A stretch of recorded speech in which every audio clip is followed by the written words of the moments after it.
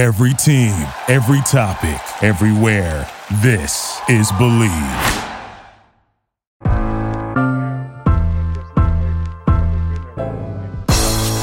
It's the corner where the treats at.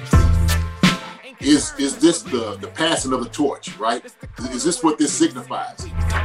It comes down to that front office and what they feel is most important. The champ is here. We've touched down from a higher plane. Why you landed here? We always look forward to that week because it was always intense.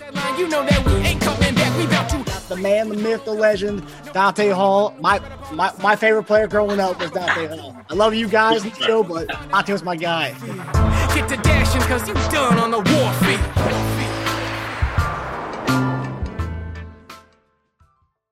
This episode of Chief Concerns is brought to you by betonline.ag. And we're back and better than ever. A new web interface for the rest of the NBA season and more props, odds, and lines than ever before. BetOnline remains your number one spot for all the basketball and football action this season. Head to the new updated desktop or mobile website to sign up today and receive your 50% welcome bonus on your first deposit. Just use our promo code BELIEVE50, that's BLEAV 50, to receive your bonus. From basketball, football, NHL, boxing, and UFC, right to your favorite Vegas casino games. Don't wait to take advantage of all the amazing offers available for the 2021 season. BetOnline is the fastest and easiest way to bet on all your favorite sports. BetOnline, where the game starts. Welcome to the Chief Concerns. I'm here with our host, former tight end Jason Dunn and former quarterback Eric Warfield. Tonight, we actually have a little bit of a different look, if you guys can't tell. We're graced to have Kansas City Public Network's founder, Gracie Terrell. Also, everyone knows her on Twitter as the notorious GAT. Gracie, how are you doing? I'm great. Thank you guys so much for having me. Hey, thanks for coming on. We needed something to spice up things. We had a bad weekend against the Bengals. I didn't mean to erupt this bad thread that we had that turned into something with Native Americans and whatever. Oh my gosh. Twitter, come on. Went completely south, but we got what we wanted. We got you on the show and we're excited to have you on. Thank you so much. I had no idea that many people wanted to hear from me in that regard. I was kind of taking the winter slow. The kids just went back to school. I'm like, all right, just getting back into the work mode. I'm like, all right, let's do it. So I appreciate it. Yeah, you was pretty much on everybody's list. I was like, oh wow. And so when I seen the meme with you with the Undertaker coming up, yeah. I resisted wearing my D-Generation X shirt on. I thought that was a little too aggressive. So I thought it was funny too, because Chiefs Kingdom on Twitter really doesn't agree that often with each other. So it's funny that most people were agreeing with you coming on the show. So I thought that was fantastic. That was a small Christmas Happy New Year miracle. So I appreciate Unanimous. it. But what also too was just encouraging that we had a lot of good feedback, from people wanting to come on. And I think that's, sometimes this thing is needed, and actually, you're not the first female guest that we had on. We had a Fatima Figueroa. Yeah, you guys went international. I was like, what is this? This is incredible. Look at that. My sister-in-law, so I love it. Fatima, she's fiery. She loves everything about the Chiefs. And I loved her story about how she just was picking up football to be a better girlfriend. And I'm like, that's exactly, I picked up football and talking about sports from my dad. He grew up in a rugby household, but I would grow up listening to 810 and I'm like, this stuff hurts my head. Can we please stop listening to sports radio? And then in 2014, I got a random DM from Steven St. John and he's like, who are you? You have a smart mouth. And it was on Twitter. And it's been from then, just that sphere of nonstop social media. But when people always complain about it, I'm like, I think it's a great place because you can interact with people. I don't think former players really understand the depth of how much Chiefs fans really want all the stories, all the information. They want to know about you guys. They want to know about what it was like. And I think it's great when former players come out and start kind of taking over the media space. That's who everyone wants to hear from, not people who didn't play the game. Yeah. Well, I think, Twitter in itself is a great platform, like you said, just to kind of, come out and meet, fans of one other game. And just for me, I'll just say this, kind of reaching out and getting on Twitter, because I had no idea what it was about. My kids were trying to tell me, Dad, get on Twitter, this and that. I'm like, yeah, I'm not even on Facebook. And so I resented it for a long time. And once I got on, I just started like kind of poking fun. It was good to kind of, just step your head into the picture, step out of the universe a little bit. So I definitely agree with you on that. And you can't tell a story of Chief Concerns without social media. I mean, that's how we have this fun and friendship because of social media. So that's, social media is a special place to this show. So Gracie, what's your story? I started Kansas City, born and raised, went to Shawnee Mission East, was really active in lacrosse, which is not a common sport here. So I didn't really do much in athletics here in Kansas City. But then I got older, went to K-State, came back home when I had my daughter, and I was working in mortgages and I hated it. And I was not good at it. And so I realized, I'm like, this is not where I want to be. And, fast forward, I started a sports blog, kind of like everybody does. I feel like everyone has a blog or a podcast right now, but it's about your message. And there was not a lot of women in sports at the time in Kansas City. And so I went on to be Kansas City's first host of the all-female sports show on 810 and ESPN Kansas City. And that was a really cool moment because I'm like, it took this long in 2017 to like get to like where women have their own show.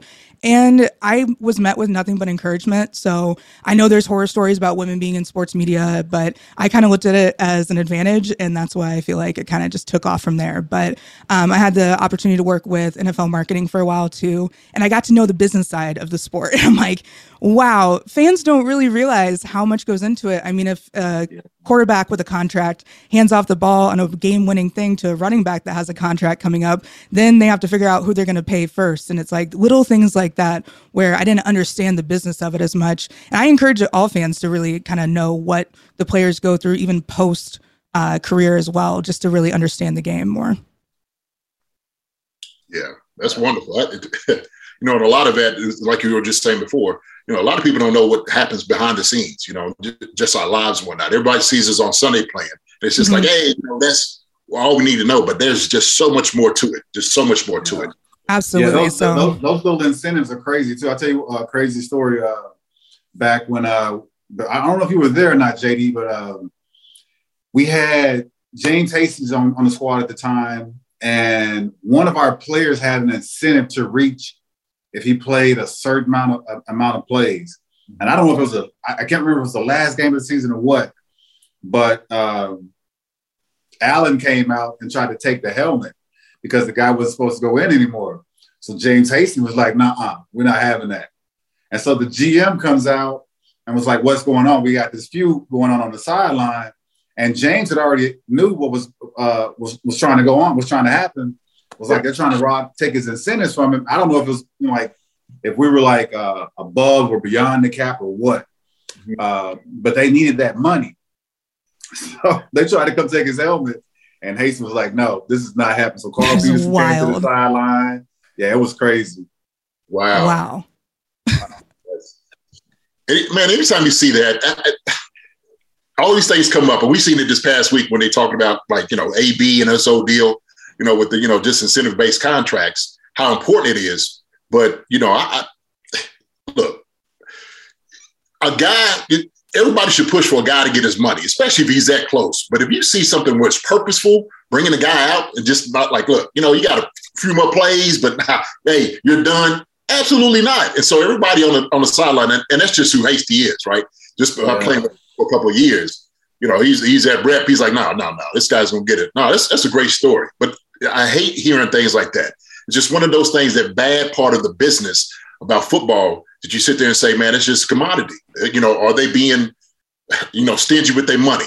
Not trying to play this guy if he needs 2 more catches or, like you said, 2 more plays or wherever he's at and the percentage-wise where he's, getting his money, man. It's mind-boggling just to hear it and just to see it, that these things go on. And it's just some of the things, like you said, people just don't quite see. They don't know that. And so, if you are relying on that to feed your family, put money, food on your table, and you're like, look, I'm that close to getting it. Yeah. Matter of fact, I would talk about that. I'll bring it out in the media. Like, listen, you know what? Hey, we won the game, but guess what? I was 2 plays to getting $500,000 and they didn't let me do it. So you can talk about that too after the week. Yeah, that's a big moment. Definitely. Yeah. I could totally see James doing that too. Just having him on our show, just kind of hearing how outspoken he is. I could totally see him. Oh yeah. I'd actually love to watch that. Have him being a fly on the wall during that. So last week we started off the show talking about John Madden. Sadly, this week we lost another coach, former coach of you guys, actually, defensive coordinator Greg Robinson. Just quick takeaways and just stories that you want to tell about Coach G-Rob. Greg was a great guy. It just for whatever reason, his defenses were a bit complicated for certain individuals. Even at the Broncos, they did well in certain areas, but they suffered, I think, in the running game. So the passing game was pretty good when they were there. And then so also when he brought that same defense to Kansas City, I think we were leading the league in turnovers. So we were doing well a lot in the passing game. But I think we were giving up like 200 plus yards rushing, which was crazy. And so things weren't just – they didn't work out when he got to Kansas City. And, can't say anything bad about him. It's just that for the personnel that he had when we were in Kansas City, it just didn't work to complement what he brought to the table. But other than that, Greg was a great guy. Young, 70 years old, gone today. You take your hat off. But I think I brought this up last week. And, the older we get, the more death we do see. And that's the sad part of trying to enjoy life because you see so many people that are close to you that leave this earth. So you can't take things for granted. Love on each and every individual that you can as much as possible, especially the ones that are close to you. Okay. I'm just now hearing about it. Y'all saying this is the first I've heard of this. Seriously. Oh, you didn't know? Yeah. I had no idea. I'm sitting over looking it up. Y'all talking about it. I'm like, what? I'm serious. Yeah. I've been so busy today. I mean, that's just, everyday life, man. But I'm just hearing this about G-Rob. That's sad news. Absolutely sad news. And whatever you say about him as far as, his defenses and stuff like that. And I know what, Eric's talking about as far as, some of the difficulty is defense. And I think a lot of it had to just do with personnel, trying to fit, personnel with what you're trying to do with scheme. Didn't quite work in Kansas City like he wanted it to. But his personality was always just uplifting and bright, enjoyable. Always a great guy to talk to. Just seeing his face. I always just remember G-Rob. You see like younger guys, we're relatively young, I would think, having that silver hair. He kind of like one of those like Hollywood good hair look. That's who G-Rob was. So he was just really just kind of a good guy, a really good guy. So. I know some of his talks he used to get up in the meetings to talk about. He had, a few different things. And we kind of talked about some of the things he would say in meetings. And he, I don't know, man. I'm sitting over here. I'm just blown away. I'm blown away. 70 years old. That's young. That's young. And like you said, man, as of course, how these things go, we get older. These things are going to happen. And you kind of wonder about coaches. Like I said, John Madden, when he passed away, I wonder what he was doing, where he's been at. And these guys, man, it just, it's just so sad just to see these things and hear these things.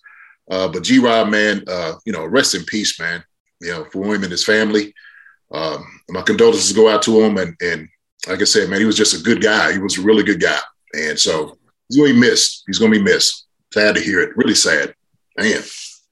Yeah, some blows to the NFL community over the last week, Coach Dan Reeves, John Madden, and then now Coach Robinson. And, obviously I didn't know him like you guys did, but like seeing just, as fans, you see head coaches give press conferences when they fire and get rid of coaches.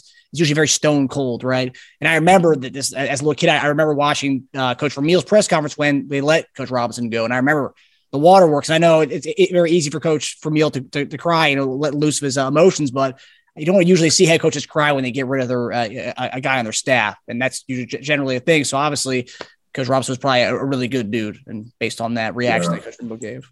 So, well, I'll say this, man. The thing is, and it's kind of talking behind the scenes, is it's a guy you go to work with every single day. That you interact with, and you're having personal conversations with.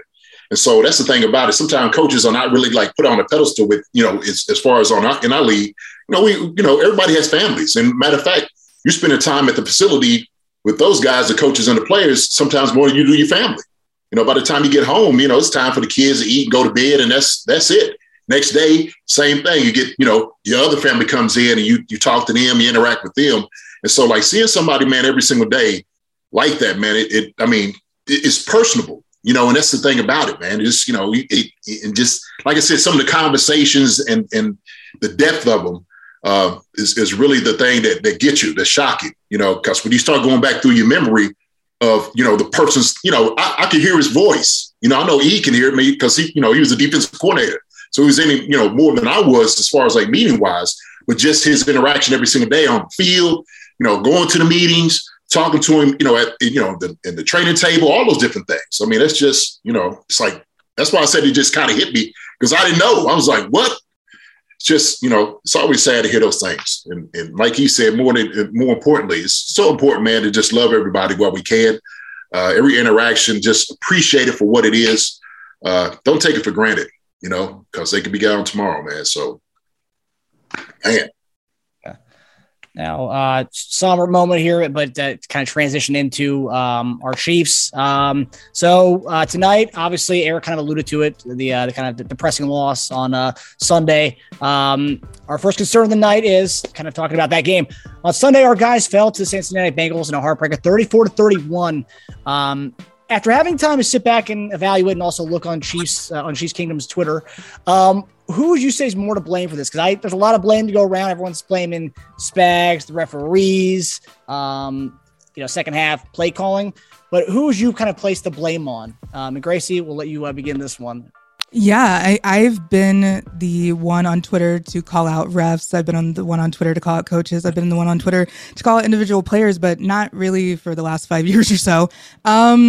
I really, truly believe that this was a joint effort on not only the refs, but also Spags, because if you cannot adjust, like we just lived through the Bob Sutton era where there was not a lot of adjustment. There was not a lot of playing without ego.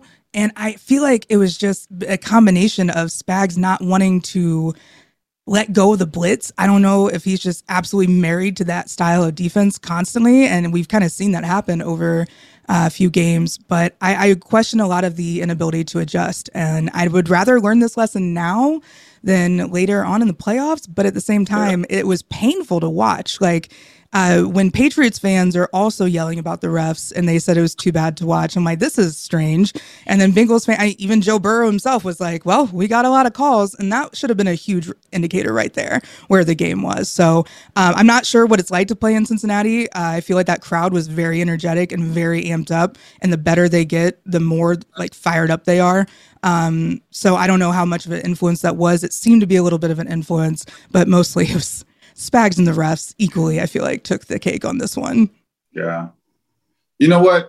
To me, I think the flags were a bit excessive there at the end. Outside of that, I think we as a team kind of lost it in the second half. I don't know at what point. To me, it seemed like when Tariq missed that ball going into halftime, offensively, we just didn't get on track. And I'm not saying he's the reason, but It's just like after that one pass that he just dropped, potential 3-7 points going into the half, we just didn't care. We didn't want to put our foot, like as we used to say, put our foot on their neck to just keep going out, putting points up. I don't know if we got too confident that we could just go out and score because we were putting up points so easily early. And we thought that we could, keep the lead. But offensively, I was a bit disappointed to see that we only came out with 3 points in that second half. Defensively, yes, we did not make adjustments. I agree that Spags showed a bit of his cockiness to where he's going to continue with his defense, not thinking that it was going to come back to bite him in the ass the way it did, to have one player just go out and thrash us for as many yards as Chase did. So the 3rd and 27 is what hurt me the most. You don't go to an all-out blitz and put a guy, one-on-one that, hell, he's had a great game. Every pass gone his way has been a big completion. So why even take the chance? Worst come worst, you go cover 2, let him get the short play, make the tackle, they get a field goal. But I guess you want to go for an all-out blitz to knock him out of field goal range. Yet, if they throw it up for grabs, you're either going to get a pass interference, of which it seemed like the refs were throwing a lot of flags, or you're going to get a big play out of Chase, out of Jamar Chase, which is what ended up happening and costing us 7 points at the game and a lot of clock burn off, a lot of time burn off the clock. So it was just bad defensive play. It was bad offensive play. I don't really want to blame the refs, because if we get in situations to where we see things from a perspective on TV and we want those things called, but if we're not calling all those things, then we're complaining that we're not getting the calls. So at some point we got to be, I guess, somewhat okay with what the refs are doing. They're human. They're not going to make every call correct. Ken Dean, was it Blandino? Is that his name? Or the other guy that's the professional guy that they usually talk to once the plays happen? I would like it better if they could just call one of those guys in New York, say, hey, reverse this call or do that call, or yada, yada, yada, instead of just having the refs go to it and seeing the same thing. Because I know it kind of bites at their egos when they have to go back and correct a call that they made, from what they've seen on the field. So, again, they're human. If we complain about having too many and then we don't get enough in the next game, we're going to complain about that. So, at that point, we just have to go out and play, best ball we can and not really care what the team is. Shit, we had a chance to get home field advantage, lock up the AFC West and all of this, and now we're sitting here, depending on another team, Houston, to beat Tennessee in order for all this to happen for us. So we just need to take care of our own problems. Yeah, I like how you kind of put the question is Spags or the refs. I thought that was interesting because I was just like, oh, wow. When I was like, okay, those two. So I believe it's a combination of a lot of different things, a lot of different factors. And this without a doubt was a team loss. It was. And I think, really when you kind of look at it, and I feel like Eric did, down the stretch, fourth quarter, third quarter, there was a lot of ticky-tack calls. But you know what? There was some I was like, okay, I can see that. I can see the flag on some, some of these calls, right? And like you said, some of these things you can't quite weigh out. Look, I know we want every call. I mean, it's just not going to work in the game. And so sometimes call works our way, sometimes it doesn't. Sometimes it make the call, sometimes they don't. But my thing is, offensively, it's all about rhythm. I mean, it really is. And so what he said, just kind of alluding to what he said about, end of the half with Tyreek missing that ball. When you go in and you score, that is like, okay, now you could just kind of, there's something that you could go ahead and build off of coming in second half. And so when you come out second half, you don't start, with the ball in your hand. It's about getting into a rhythm. And the second half, we just didn't get into it. It was a lot of, same thing. Missed balls, not getting the first down, not sustaining the drive was the problem. That's an issue. And so another thing, too, is if Cincinnati's doing things and, of course, calls coming in where they're able to sustain drives and, making some plays. And I kind of went back and just looked over things. There were some good calls on that part. And like he said, man, that 3rd and 27, I think we all kind of text each other like, man, what are you doing? Here's the thing with Spags. I think Spags had a pretty decent plan because what you do is you want to create pressure on the quarterback. And Joe Burrow is a good quarterback, right? So he's a young guy. So the thing is you throw him off by, of course, look, I don't want to try to cover guys all around the field. With those 3 guys you have, those 3 monsters on the outside, you don't want to cover those guys all day. So the thing is, I want to make sure that I'm trying to cover, call a blitz and hit home. Now, some of the blitzes he was calling, we was missing. There was one that Joe Burrow spun out of. There was a tackle, and he completely missed it. There was a lot of missed tackles out there, too. I watched that whole second half of the field. There was a lot of missed tackles. So defense didn't do well tackling, but also, too, like if we go into that 3rd and 27 play, absolutely. You got to call either cover 2 or cloud coverage. And I just don't understand why you don't do it, why you don't double me. It to me, it just didn't make any sense, right? Because the worst case scenario, right? Well, we'll take it besides him scoring a touchdown is, well, he's short, getting the first down. Now you regulate him to like a long field goal, right? Which you want him to do, especially kind of in the wind, it's cold. You have a better chance of doing that. So you play it safe. Don't call the blitz. Sit back all the way. Make sure you cover deep. Doesn't do that. You call a blitz, doesn't hit home, and then it's like, oh, my gosh, here's the worst possible thing you could possibly done. And so it just didn't really make any sense. To me, it didn't make any sense on that play. I think Spags, what he was, because you got to go in confident with your game plan. You do. And I think he was confident with the guys, what they've been doing for the past few weeks. I get that. I get that part of it. Spags is trusting his guys. And I trust them too. I trust the secondary. Well, it didn't quite work. Ja'Marr Chase is eating everybody's lunch up. He's taking names. Everybody's sitting over there. I got him. I got him. I got him. And it just happened that day. You know what they JD, it was a lot of one-on-one stuff. Now, I've seen Randy Moss, take the top off of most defense that he played against. Right. Randy was going against double team. That's a different defense, but that's a different breed of an animal too in Randy Moss. Absolutely. Chase was not beating double teams. No. If a dude's got 200 yards on you, double team him at some point. Even on that 3rd and 27, I don't think we got the ball back after that because once they converted that, all they had to do was just run the clock. Just run the ball, run the clock out. Right. So if they go we get the tackle, we at least get the ball back, give ourselves a chance. Yeah. No, I agree with you, right? And the thing is, I'm not going to put Ja'Marr Chase in Randy Moss's, not even close. Right? So, Randy Moss, we know we're going in, we're doubling as soon as we come in, on the field. He comes out warm-up, we double him on warm-up. So that's where I look at with Randy Moss. Ja'Marr Chase, absolutely. You double him, especially in a situation like that. Like, that's situational football. And to me, Spags failed on that situation. He failed in that situation. Now, the other plays, when I was sitting there, and then we was calling, because remember we was talking about a Sorensen not covering over the top. On that one play for Ja'Marr Chase, who was running up the sideline. And so when I was sitting over looking at it, I was looking at the coach's thing, there was no route that was really holding him to the hash. It wasn't. So he knows, at that moment, we talked about it was blown coverage. That's all it was. Coverage. Yeah. But, I know me and you both was like looking at him like, man, what are you doing? Like, you have cloud coverage. You over the top. There's nothing there that should be able to hold you. Tyrann Mathieu was down in the linebacker box, right? He has flat. Maybe he's probably doing, hook to curl, what I'm saying, or maybe seam route, right? Yeah. So it's got to get over the top. Go, come on, man. What are you doing? Like, seriously, right? And so I think it was like that, things like that, plays that shouldn't have happened, that they hit on, right? Plays that Spags called, like the blitz that didn't hit on. And I don't think sometimes there's some things you just wasn't physical enough. It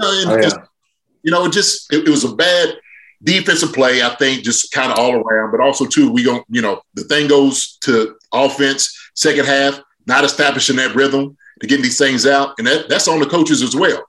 Look, and I'm right with Andy. When you first see it, you're just upset because you see the plays and you see the flags coming out, and it's absolutely maddening to see these things called, right? Because, look, we know all game, there's calls that you probably could have called pass interference and you didn't, right? Well, why is it now something like this that is going to be probably the outcome of the game?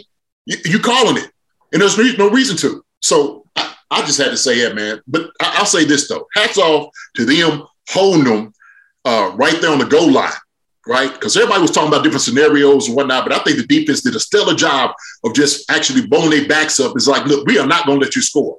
And so I thought about it, too. Somebody was like, oh, man, let them get a touchdown. No, don't let them get a touchdown. Why? For what? Why would you want them to do that, right? If you've been holding them, you continue to hold them, then fine. It was just that last one where they called it the pass interference. I was just like, that was it. That was the game. They did a good job, man. You had to reward those guys especially in that situation. And I thought they did a tremendous job, especially in that last series. Just keeping. So, Gracie, how much of football do you know? Do you know a lot of the coverages? I do, mostly because when you jump into that arena and you don't know it, you get eaten alive. So I didn't get the Football for Dummies book, but I did in 2015. I got this book that was a breakdown of every single college play that was called that year. And it was incredible because college, I feel like, has upped the game a little bit because you see these younger coaches coming in from college, and Cliff Kingsbury is a perfect example. And you see a lot more diversity on offense, and you see all these like fast moves and these trick plays. And like, still my favorite of all time was the Hungry Pig Right with Dontari Poe. And it's just like the Air Poe, but it's like those kind of things are great for fans, but it's like a lot of what you learn is the fundamentals and the basics. And it's like, if you don't know Wildcat, what does that mean? I'm like, I went to K-State. Are they calling like, is this a K-State thing? What is going on? And it's like, you really do have to adapt to it. Growing up with rugby was a lot different than football because there are no rules besides don't pass forward and try to stay alive. And that's kind of the style I've always been into. And fullback is my favorite position. I've loved fullbacks for as long as I can remember. And that's what I love is the classic, like gritty football. And so I think that what we saw is so much rules in football now. It's like almost they can't relax and have fun. And so I feel like that also dampens their play style because we're not going to see the fast moving, fun college style because there's a paycheck on the line. There's huge amounts of pressure on the line. And there's 3 chains of command before they even, know what they're going to be doing when they run in. But I think it's incredible to go back and watch Chiefs breakdown film from like Twitter people because I get to see different perspectives. But truly, unless you sit down with athletes and like really understand the game and go to football camps, that's where I was. I used to call high school football for 8-10, and then I would go and organize football camps for the players. And so then I would spend all day long with O-line guys and D-backs, and they would be teaching all these kids. And that's where I really learned the most with hands-on experience and watching them go through the drills. But I definitely get overwhelmed still with play calls. And it's like, I'm finally seeing the formations when I like right before I'm like, oh, hey, I think I know what they're going to do. And that's a cool kind of flex to be like, I think I'm aware of it, but I know obscure sports knowledge more than anything. So if you want me to coach, probably not. But if you need me to like recall some strange information, I got you. Nice. Listen, look, I could tell right now by the attitude, you could definitely be a coach. I love it. Real. I can see it. I can hear it in the tone of your voice. Hey, don't get me started. Little league sports are already intense enough for me. I'm already out there like getting a little too fluffed up and I'm like, all right, you got to go out there and hit them. It's like, it's flag football. Chill. I'm all right, fine. Yeah. Hello. So what did you think as far as, that last series, on the 3rd and 27, what did you necessarily see? What was your, I was having flashbacks almost. Like you guys talked about how these games that we see where they don't adjust and they have these deficiencies and the two halves look like totally different teams. I was having flashbacks to last year and I'm like, is there injuries? But like, you got to remember with the O-line, I guess, you look at the injuries right before the game and with Orlando Brown and Yang, I've been that person since I was a little kid when people were talking crap on the quarterbacks. I'm out there like, well, have you looked at the O-line? Have you gone there? Because if we don't have somebody protecting our $500 million man and giving him the time, and not that he needs time, he's great all over the field, which I think is an anomaly and it's so fun to watch. You need to give him the time and we need to make sure that we're actually protecting him. That's what I was so nervous about. But like the O-line kind of held their own this game and gave him time. And it was a lot of miscommunication, I feel like. And you guys said it, the mojo was not there. The confidence wasn't there going into half. Going into, I don't know what it's like going into half and having like a slip up right there at like what happens in the locker room. But I feel like there's pep talks and there's moments that they're like, okay, we can regroup. But then they were cold because they had to watch Joe Burrow march down the field and destroy us. So it's like, when did we really get the advantage to be warmed up and ready to go? Right. Nope, didn't. Yeah. And when you go in, especially on offense, you missed an opportunity. You did. And so you could easily put your field goal kicker in a way to get 3 points. I mean, that would have did wonders for the team as far as mentally, saying like, look, man, you know what? These guys can't keep up with us. And so, especially if when they coming out with the ball at the half, that's that tone being set before, you go in at the half is so key. It's so important. Oh, especially, and it's at their place too. Their place. Yeah. We get that completion. We get 3 or 7 points out of that. I think, it's an easy win. Yeah. But, you don't take advantage of the of what's given, and you get an easy catch that, bounces off your shoulder pass instead of you catch it with your hands. And all of a sudden, it's like we go in and it's kind of somber. It's like, okay, what happened? Are we pointing fingers? Are we blaming it on him? Do we talk about the yardages that Chase is already, eating us up for? So I think that could have been all overshadowed because we would have gone in with much more enthusiasm with a big play, some extra points. But yet we go in, it's like, okay, they've gotten in the rhythm. They put the last amount of points on the board. We're at their place. We got to find something to get us, to spark us, to get us back on it. And all of a sudden they come up the first drive and score, and we just never got back on track. Yeah. Mm-hmm. Yeah. I think Tyreek needs to look into Nike gloves. Right now he's wearing Grip Boost, which is like his it's like his own brand because they have the peace sign on them. I think he needs to go to Nike or Cutter gloves maybe. I don't know. That's an underrated blame people aren't talking about. Underrated. I love it. Those cutters, man, you can put oil on them jokers and water, and you can still catch anything. Yeah. Seriously. You guys kind of alluded to it. So today, the presser Spags said that he was treating the 3rd and 27 like it was a 3rd and 6, and he just wanted a complete pass. That's one thing. As you guys talk about it, that's what he said. He was treating like a 3rd and 6, which obviously want to play situationally. I don't know. But I was looking at one. But even if it's 3rd and 6, though, it's, we go all out blitz. He doesn't even hold the ball long. He just throws it up for grabs. His guy who was hot that day made the play. Yeah. Okay. Before you go to JD, so I even made a comment on Twitter with Patrick Surtain, and Patrick was like, man, if I had heard the defensive coordinator call an all-out blitz and this guy is hot, I would have cussed him out myself and changed it to a cover 2 and ran a cover 2. Sometimes you can do that. I don't know if Ward and those guys over there on defense, have that kind of I don't know, bravo about themselves to bulk up and say, hey, I don't think that's the right defense for us. Especially when it's not that we can't cover like shit. Some people just have a good day. So it's just their day. Kobe putting up 81. What can you do? Derrick Henry running for 200 plus. What can you do? It's like his day. I think that there's a lot of ways we can help ourselves, though. And the coordinator calling the right calls is going to be able to help us with that. Yeah. Wait a minute. Hold on. You say you can just call your own play? No. So you just want help over top? Or okay. I'm wondering. So if I knew Spags was calling the all-out blitz on a 3rd and 27, I'm the guy that's coming up there man to man. Right. I'm in a bad position because man to man, I don't have any help. It's all-out blitz. Yeah. You have no help. Right. So this dude is already hot. Throw it up for grabs. Offensively, you're going to get a pass interference or you're going to make the play. Mm-hmm. So especially if you see a guy up, bump, and run.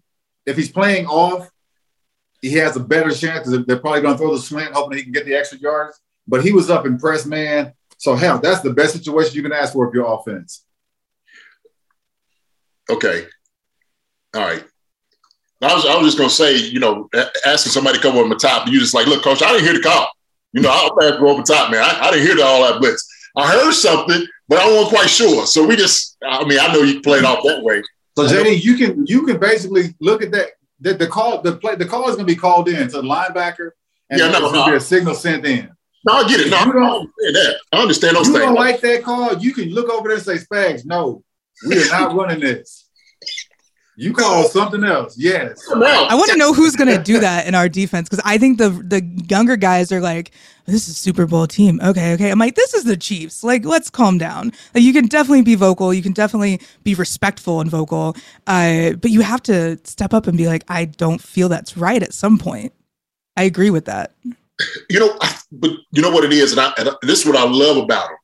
Those guys feel like they can play with anybody, and they've been doing a great job. They really have, right? And so to them, it's just another challenge. It's another challenge. Now, I would say this, technique-wise, as far as him opening his hips and playing the way that he played, didn't really do a very good job, right? No. I can't say he did a bad job. He was in position, turned his head at the right time. Dude just made an excellent play on the ball. That's what you got to give him credit. Give Ja'Marr Chase credit for making a good play on the ball. No, I'm not taking away. Ward turned and ran with him. It was in his hip pocket for a second until when he looked. When he looked, Chase got an extra step on him. That's when he went up over his head and caught the ball. In that situation, 3rd and 27, you wouldn't even put Ramsey to tell him to go up and press the guy one-on-one for a 3rd and 27 play. You don't do that to the best corner in the league. Yeah, I agree with you. It was just a bad call. To me, when I looked at kind of the technique, Chase ran by him. Right, like you said, when he opened up, he was absolutely past him at that moment. If I'm sitting over one-on-one, it's just me. I'm just saying this is me. I'm like, this sucker been running all over the field. You best believe I'm at my back better right now. I'm already opening up all the way. So in that situation, JD, the offense already knows. So when that quarterback comes to the line of scrimmage, he can tell by when that safety moves or if they get a motion, whether it's man or whether it's zone. So if you motion, Yeah, no, you talk to offensive. If you motion, if you motion and you see this guy comes down to go press man, there's 2 calls that's going to be made from that receiver and that quarterback. If it's press, you're going to run a 9 route. If he's off the ball, you're going to run a slant, and he's going to make whatever yardage he can make off the run. It's automatic in every offense. It's the I see you thing. I look at you. If it's press, I'm just throwing it up for grabs. If he's playing off coverage, exactly. You can't throw a pass. I don't care. Look, 3rd and 27, you ain't running a slant route at that moment. You're not. This is a straight down route. This is a go route, period, right? Now, you're not running. He's playing off. If he's playing 9-10 yards off, you can't run a go route. Look, you don't have time. Look, absolutely. Look, so here's the thing, right? I'm just offensively, okay? Philosophy is this. If I'm running a slant, right, I don't care. It's not enough yards. You still got somebody over in the middle, right, to come down and make the play. So if you're running that slant. It's an all-out blitz, JD. So you run a slant, you got to understand, all-out blitz. There's nobody else out there. The safety is already down. It's all-out blitz. Now, all right. Slant is big yard. I get it. You just got to make the tackle still. Right, you got to make the tackle. So the thing is, I'm going over top. And so here's this is what offensive we thinking. Now, hear me out. This is what we're thinking. We're going the 9 route because either there's 1 or 2 things can happen. Well, actually 3.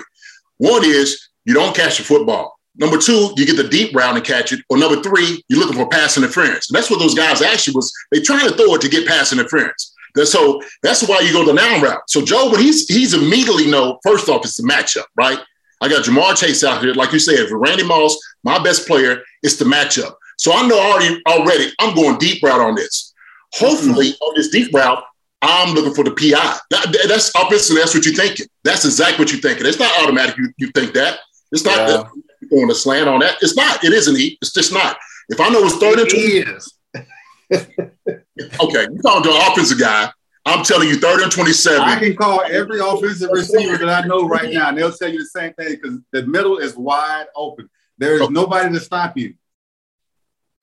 But the guy can get the tackle, right? So if he plays off, right, you hit him with the tackle on the 9 route. You can't. But we're playing two scenarios. Look, we're looking for 2 outcomes. Me and you are calling our receiver friends after this is over with. We're gonna move on to the next. What are you talking about? Man, look, I coach receivers. I played offense. I've been offense coordinator. I'm telling you, right there at that moment, you have 2 options. Okay, throw the 9 route. Okay, so you can get pass interference, or you get the deep ball and catch it. That's it. That's what you're looking for. And so when you know that our guys play aggressive, because we play aggressive out there at corners. And I think part of that is what bit us is because then you could throw the flags out on these guys because they are aggressive guys on the outside. And that's what I love about them because they are aggressive corners. I love it about them. That's why they got the confidence in doing that.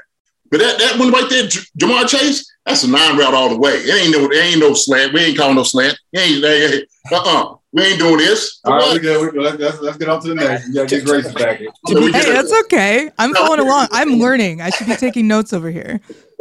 And you'll have arguments with my dad. He's like, where did that come from? Don't worry about it. I'm gonna pull this out. This is a playbook. This old thick thing. That ain't too small. You ain't got enough plays in there. I'm gonna sit here and say, all right, I'll go through all this rating list. That thing is too small. Put that's old Kentucky playbook.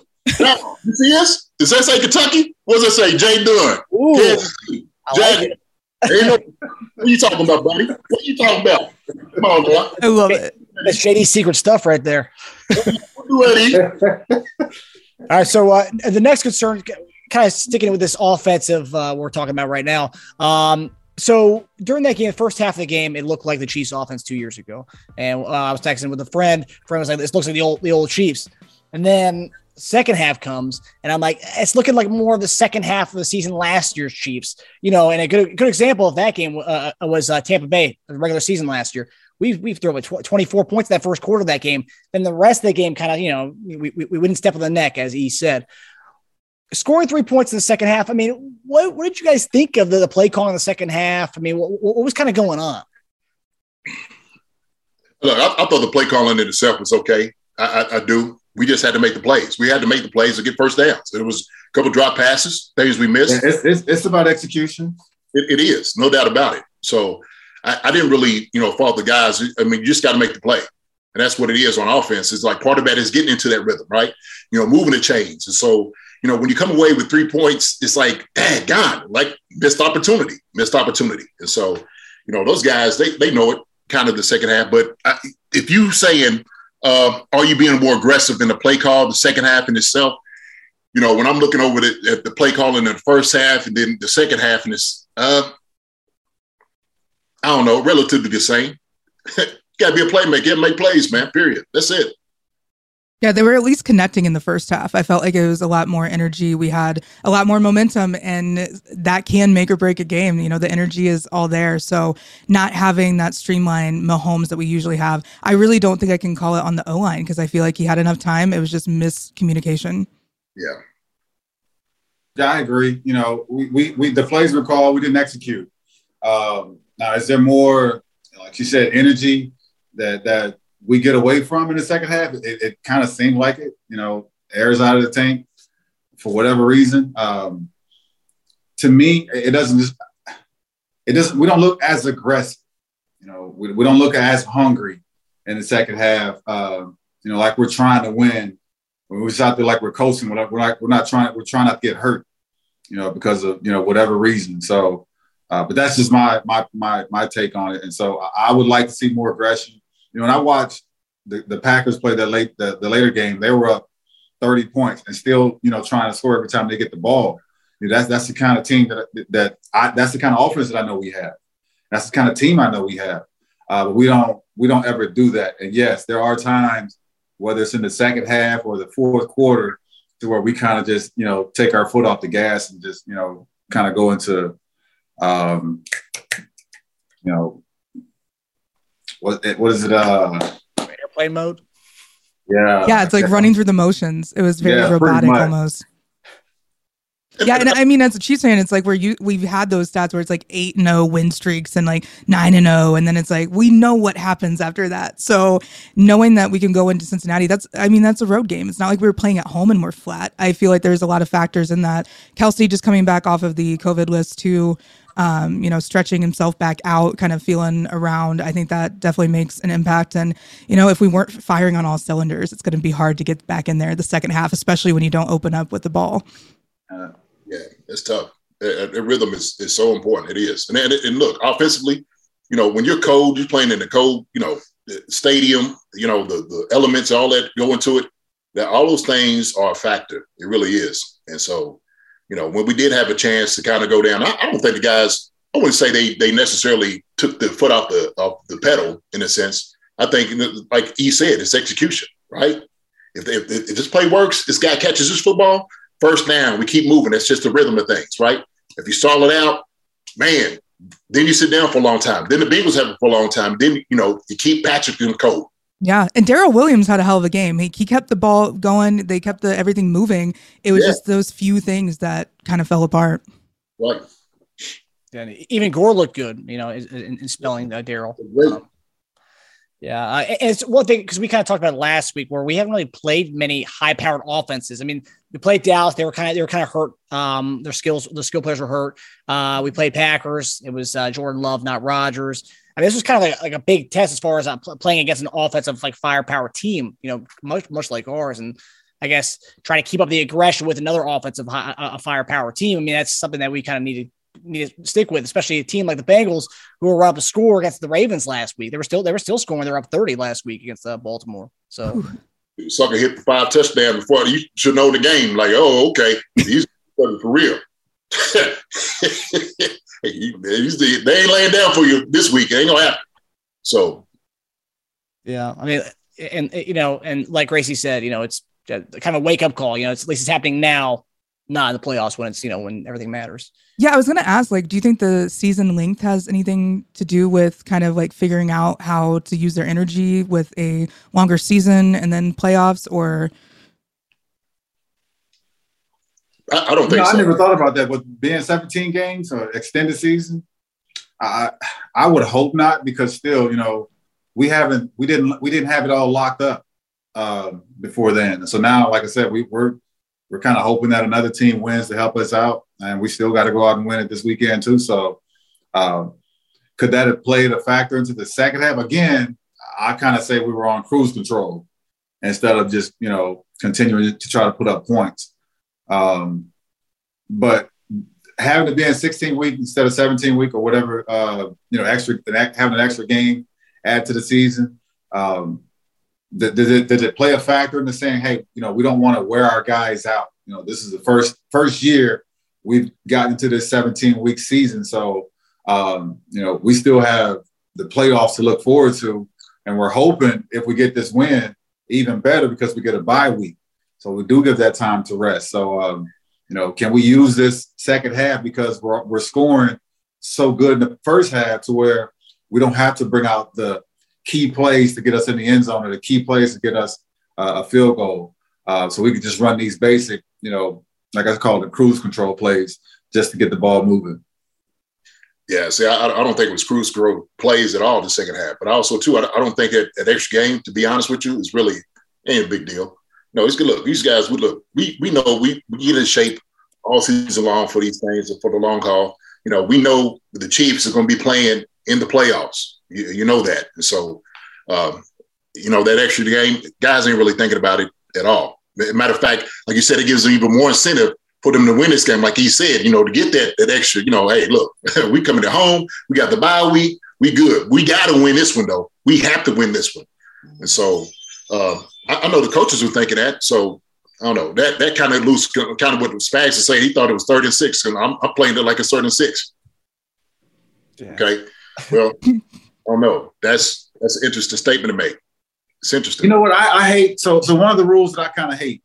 So say for instance, I hate this Invisalign shit. It just got me. Your smile looks great, though. Yeah, you look like a bit of it, right? I'm slurring every fucking thing. Excuse my language. So like the 3rd and 26, and you get the pass interference rule. That's only a 5-yard pass. That it only gives you 5 yards. I hate that it's an automatic first down when yet it's a 5-yard rule.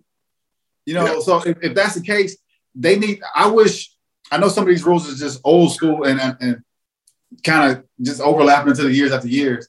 But that needs to be changed. Like, hell, if I get it, it's a foul, but like if the offense commits a foul, they get the 5 yards. So if the defense does the same thing, well, shit, just make it a 3rd and 22 instead of a first down, automatic first down. I hate that automatic first down just because it's a penalty. Well, you say defensive holding, you mean not DPI? Well, no, they have because that the pass interference is usually a spot foul. Foul, yeah. Yeah, but they have so you can, I guess it is a holding because that's what it's going to be after the 5 yards. So, yeah. But even with that, I hate that it's automatic first down instead of just a 5-yard penalty. Offensive game, buddy. That's what that sells. I know. Yeah. but still, that's horrible. Yeah. It's a 5-yard call, but you make it an automatic first down. Yeah. Gives a little bit too much power to the refs there. 3rd and 30.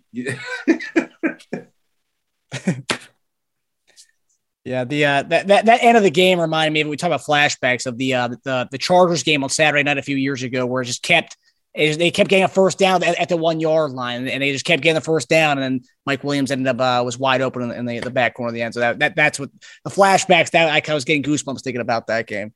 Yeah. Okay, so our next concern, this is more of a long-term issue, but not a bad issue to have. So obviously we kind of talked about Orlando Brown had the calf injury right before the game, and then Lucas Niang went to left tackle and he got injured. So we had to move Joe Thuney over, and Thuney, he kind of played all over he was kind of like a Swiss Army knife in New England, played all over the line.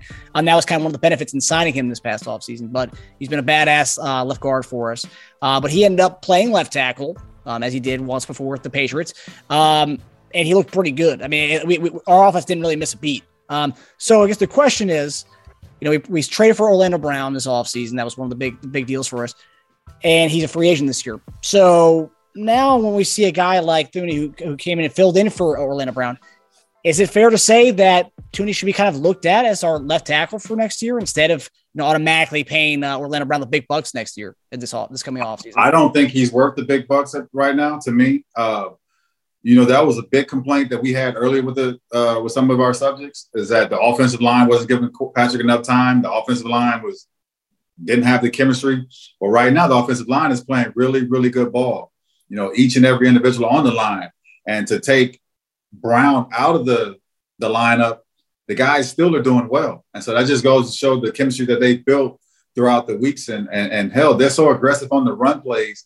And it seems like I know I said a few weeks ago they want to run the ball, but we're not a running team. We're a pass happy team. So they're putting those guys in position to block and to block downhill is what they want to do.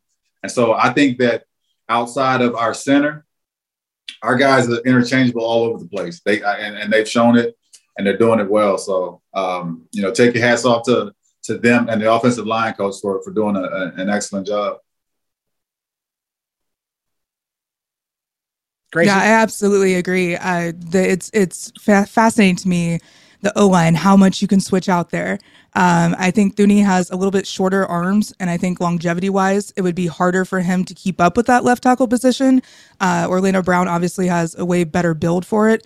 I think we could look at our depth chart and kind of say, hey, what do we have out there? It's the Broncos. I'm not throwing any shade to them. I do have a funny Drew Lock story from 8-10 varsity when he fumbled the snap directly to him, and I called him Drew Pop Lock and Drop It. So that has haunted me my entire broadcasting career. I may have gotten sent to like Park Hill South after that one, so I don't know. I was a little bit benched after that. Yeah, I liked it, but his parents thought it wasn't that great because it was like one of his big games. Is right after the Simone announcement and all that. I'm like, oops, my bad. I really loved it from my highlight reel. But, seeing that Thuney has that ability to fill in, I think it's great. Guard, I think he's built for more. Guard, we already have center covered, I feel like, but guard, I think, is where he stands. But I think if we pay Orlando Brown more, I don't know. I just want everyone to protect Patrick, and that's really my only goal at this point. So seeing the differences and the difficulties we've had on O-line, seeing this being the most consistent O-line that we've had in a minute, especially with the injuries, and not worrying about that this last game, that was kind of impressive to me. I think that kind of shows how far we've come. So are you saying we should re-sign Brown? I don't think we should if that's going to be a huge amount of money. I feel like if we have something, that's huge. But I feel like Brett Veach is a wizard at this point. Like, I don't know what he does, but I know it's not socializing, and he just sits and like works all the time, I feel like, and just figures out how to move things around. Yep, we still got him. That's a big one. And that's what Twitter has really been all over him this year. I don't understand that. Like, he's a very vocal player. He's very outspoken, and they like really rattle him up sometimes. It's wild. Yeah, they get under his skin. Yeah, absolutely. Can you like I guess social media wasn't around, but like fan interaction wise, did you ever let them get under your skin like that? With the fans, you don't, because you can easily block them out. Right. It's just the things that you can read, or things that you hear. So if you read the newspaper, this happened and that happened, like it sticks because everybody else can see that. You hear a fan in the stand, like he can talk all he wants. Yeah, they're still paying to see you. So yeah, well, not even that. It's just you're never gonna see that guy. You're probably gonna. So it's not. It doesn't mean as much. But when it's written and you can see it there, kind of like the social media stuff. So I'll go back on the subject what we was talking about. I think Thuney did a tremendous job, no doubt about it. Now that was a temporary solution to a problem that existed, right? And Gracie's absolutely right, 100%. And I was going to say that before she said it was, Thuney is definitely a guard kind of prototype. Like you said, didn't have quite long arms, but look, when they brought Nyangi in before he got hurt, you could see it. The play he got hurt. It was really strange because he plays on the right, coming over to the left, and how difficult it is. And so, of course, that was just a good job with the offense. The coaches sitting there saying, "Hey, you know what? Let's move Thuney out because that's what he's been doing his whole career, and that's the reason why you're paying the big bucks. This is the reason we went to free agency and got this guy because of his ability, to make those moves. And so he did a tremendous job moving out there to left tackle. But I think it's just a temporary move in itself. I'll leave as far as the whole Orlando Brown being signed and stuff like that for later on. I'll into that. Because we talked about it and discussed some things. So I don't think it's fair to talk about it at length right now. But as far as what Thuney did against them, just a Pro Bowl guy, high free agent pick. That's what you pay a guy like that for. And so there's other guys out there that we have on the line that could probably come out there and probably help out. But hopefully, these guys get healthy at the right time to come back and, to help out. But Thuney just going out, man, hats off to him. But that, like I said, that's what we pay this guy for. That's why I just say, like, look, we pay this guy a lot of money. At first, you're like, hey, okay, for a guard? But no, you're getting more than that. You're getting a guy who, like you said, you could put him in any slot and just doing a tremendous job. Mm-hmm. And to be honest with you, not taking anything away from Creed, but also, too, when you have a Pro Bowl guard beside you, that helps out. That, without a doubt, that helps out. Like, Creed in his first year sitting there is like, Thuney's helping him out. He knows that. He knows to get a lot of help because I'm just watching O-line play, how they do, double teams, the talking and the passing off, as far as stunts and whatnot, Joe knows it. And so when you have a guy like that, man, it makes everybody else better. So hats off to Joe Thuney, man, for his play. Yeah. Great job. I know we'll probably pick up, like you said, JD, we'll pick up on that conversation in the offseason. I know that'll probably be a big hot topic for us. But all right, so we're going to move into week 18, the first week 18 NFL history. So game picks, everyone's favorite part of the show. So this Saturday, obviously everyone knows our Chiefs game got flexed to Saturday, 4:30 Eastern Standard Time on ESPN and ABC, I believe. Chiefs, the lines kind of fluctuating from 9 to 10.5 points. Right now, before it came on, it was 10.5. So the Chiefs are currently a 10.5 point favorite at Denver this week. What are your score predictions and who do you have? Gracie? You're the guest of honor, so you get to go first. My go-to is Chiefs by 100, and I realize that that's not realistic. My go-to is always it can happen. It can happen. It's the Broncos. I love nothing more than Elway being uncomfortable. It's the greatest thing. It's so much fun to watch. When they panned to the camera at him at Arrowhead, he just looked like he was so angry to be there. And so I hope we get more of those moments. I really believe it's going to be a fun game to hopefully see a little bit of our depth chart and see what we have because we're going to be so far ahead. I think something along 38-17. I feel like we can have somewhat of a fun game, let them out there a little bit, but let's not get too crazy. JD? JD? Okay. I guess I didn't pick the winner. I mean that the Chiefs are going to win, so I'll wrap that up real quick. Sorry. That's always assumed. It's always assumed on the show. Good. So my take 31-24. That's only because I think that I think we're going to be up enough in the fourth quarter to where we're going to give a lot of the backup guys some rep, and they probably will get a couple of scores there at the end. So I think, like Gracie said, we're going to have a marginal lead, pretty good sized lead before we start taking some guys out. Yeah, I'm going to go with 35-21. And I believe what we're trying to do is let everybody know, like, look, we missed a moment last week, and we're not going to let that happen again. And so we're going to let you know we're going to be firing on all cylinders. We're going to come out humming. I know the defense wants to get after them, of course, from giving up from this past week, what they weren't able to do. So I do like Gracie when you said the 17, but I'm going to say 21, just because it's up there in Denver. They don't play fair. They get a lot of calls up there. If you think the flags are bad in Cincinnati, wait till we play up in Denver. Y'all know that. Shoot, just the history of it. There's going to be a whole lot of, flags flying around. But I think these guys are going to be ready for it, man, and just kind of, make the statement, let everybody know, like, look, we're upset with this. But now there's no doubt what we want to be able to do. And I think the best thing you could possibly do is the last game of the season, like you said, firing on all cylinders, but let everybody know, look, we putting everybody on notice. This is where we're going to start at. We're going to finish with the Super Bowl. Scoring all these points, but defensively, we're going to hold everybody under 21 points and less. So that's what I'm saying. Chiefs. Yeah, so what's your favorite part about doing the show?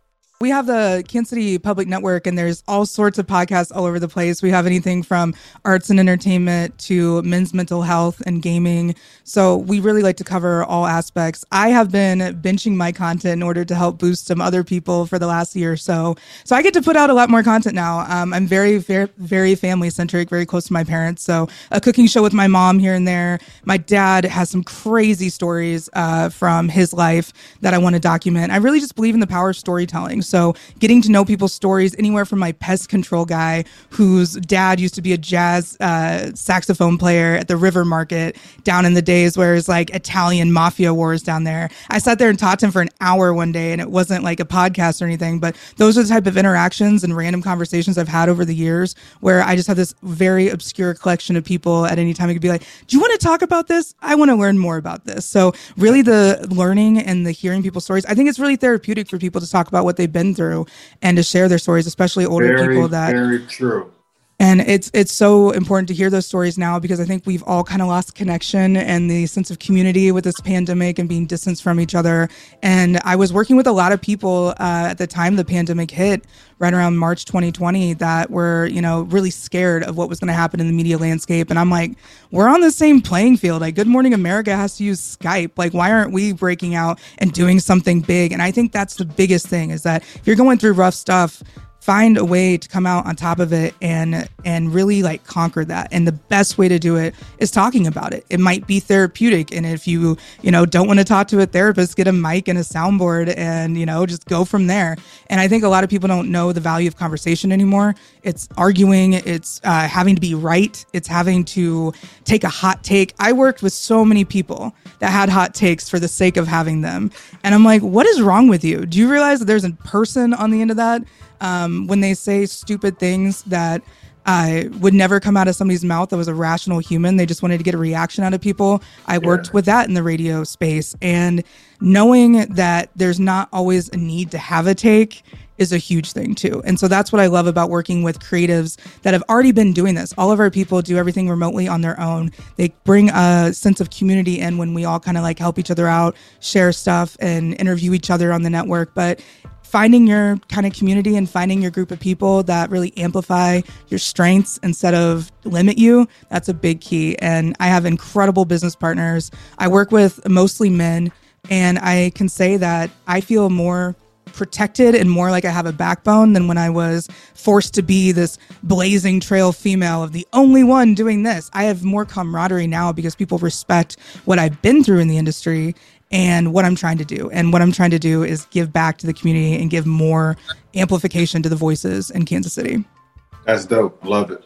Thank you so much. Yeah, that's wonderful. You doing that's God's work right there. Hey, I'm trying. And I tell the guys, because I don't have the best memory, and it's hard for me to remember where I put my keys at some days. But, since Marcus got us all involved in the show, man, it helps me so much because shit, my days aren't the best. I have down times, and I always look forward to the show. It helps me to, remember some of my glory days of playing out in Arrowhead. So I enjoy it. I love each and every one of these guys. And again, thank you for coming on. And shit, if we can get you on again, let's do it. I'm here anytime. So thank you guys for having me. And I can't wait to hear more of, there's like a huge list of women that are like, excuse me, I would like to talk about football. Are you kidding? My DM is flooded right now with women. I love it. And then Johnny's gets in on it and they're like, you need to get these people and these people. I'm like, look, this is incredible to have that kind of feedback, but that's what Chiefs fans absolutely treasure when they have those interactions and the ability to voice their opinions because everybody wants to be heard. Yes. No, listen, look, thank you for what you do, seriously. And I'm about to look into the network even more because, like, what you were just talking about, like he was saying, people want to relate.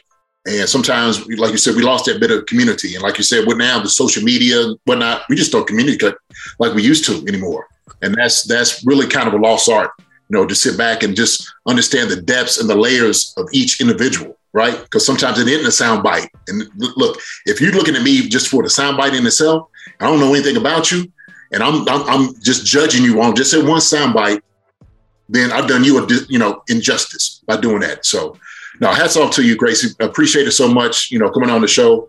Definitely love to have you on. And like you said, we need to get just some more, just fans and stuff out here communicating and talk about these things because we have a lot of stories we want to talk about too. We love the fans and the interaction on this. We love it. You did a great job tonight. Yeah, some of the guys come on, they get nervous, like they don't. Oh yeah, good old country boy. I saw him I was watching and I'm like, that dude's amazing. I met him at so many tailgates and he's like, hey everyone. I'm like, who is that? Like, what's going on with that? But you told him to loosen up, and he did a little, so I love it. And that's for everyone out there, that's Kansas City Public Network, KCPN. Yes. KCPN. It's KC Public Network. You can find it on all the platforms. And then mine is at KCGAT, which GAT is my initial. So that's what people call me. But I'm going with Gracie now that I'm growing up a little bit. You're an amazing follow on Twitter, right? Thank you so much. I retweeted all the time, and it's like, okay, that's amazing that we had you. I mouth off a lot. That's how I got here. So here we are. I believe the word was sassy. Everyone kept calling you sassy. Oh God, what a title! Keep doing it. Keep doing it. Seriously. All right, guys. Well, does it for us. Thanks for tuning in to Chief Concerns presented by Bet Online. Gracie, again, it was awesome having you on. We're definitely going to have you on again. We're gonna keep you in our Rolodex. Nice Look forward to it. Wait, Happy New Year. Thank you so much. Thank you so much, Gracie. Thank you for listening to Believe. You can show support to your host by subscribing to the show and giving us a 5-star rating on your preferred platform. Check us out at Believe.com and search for BLEAV on YouTube.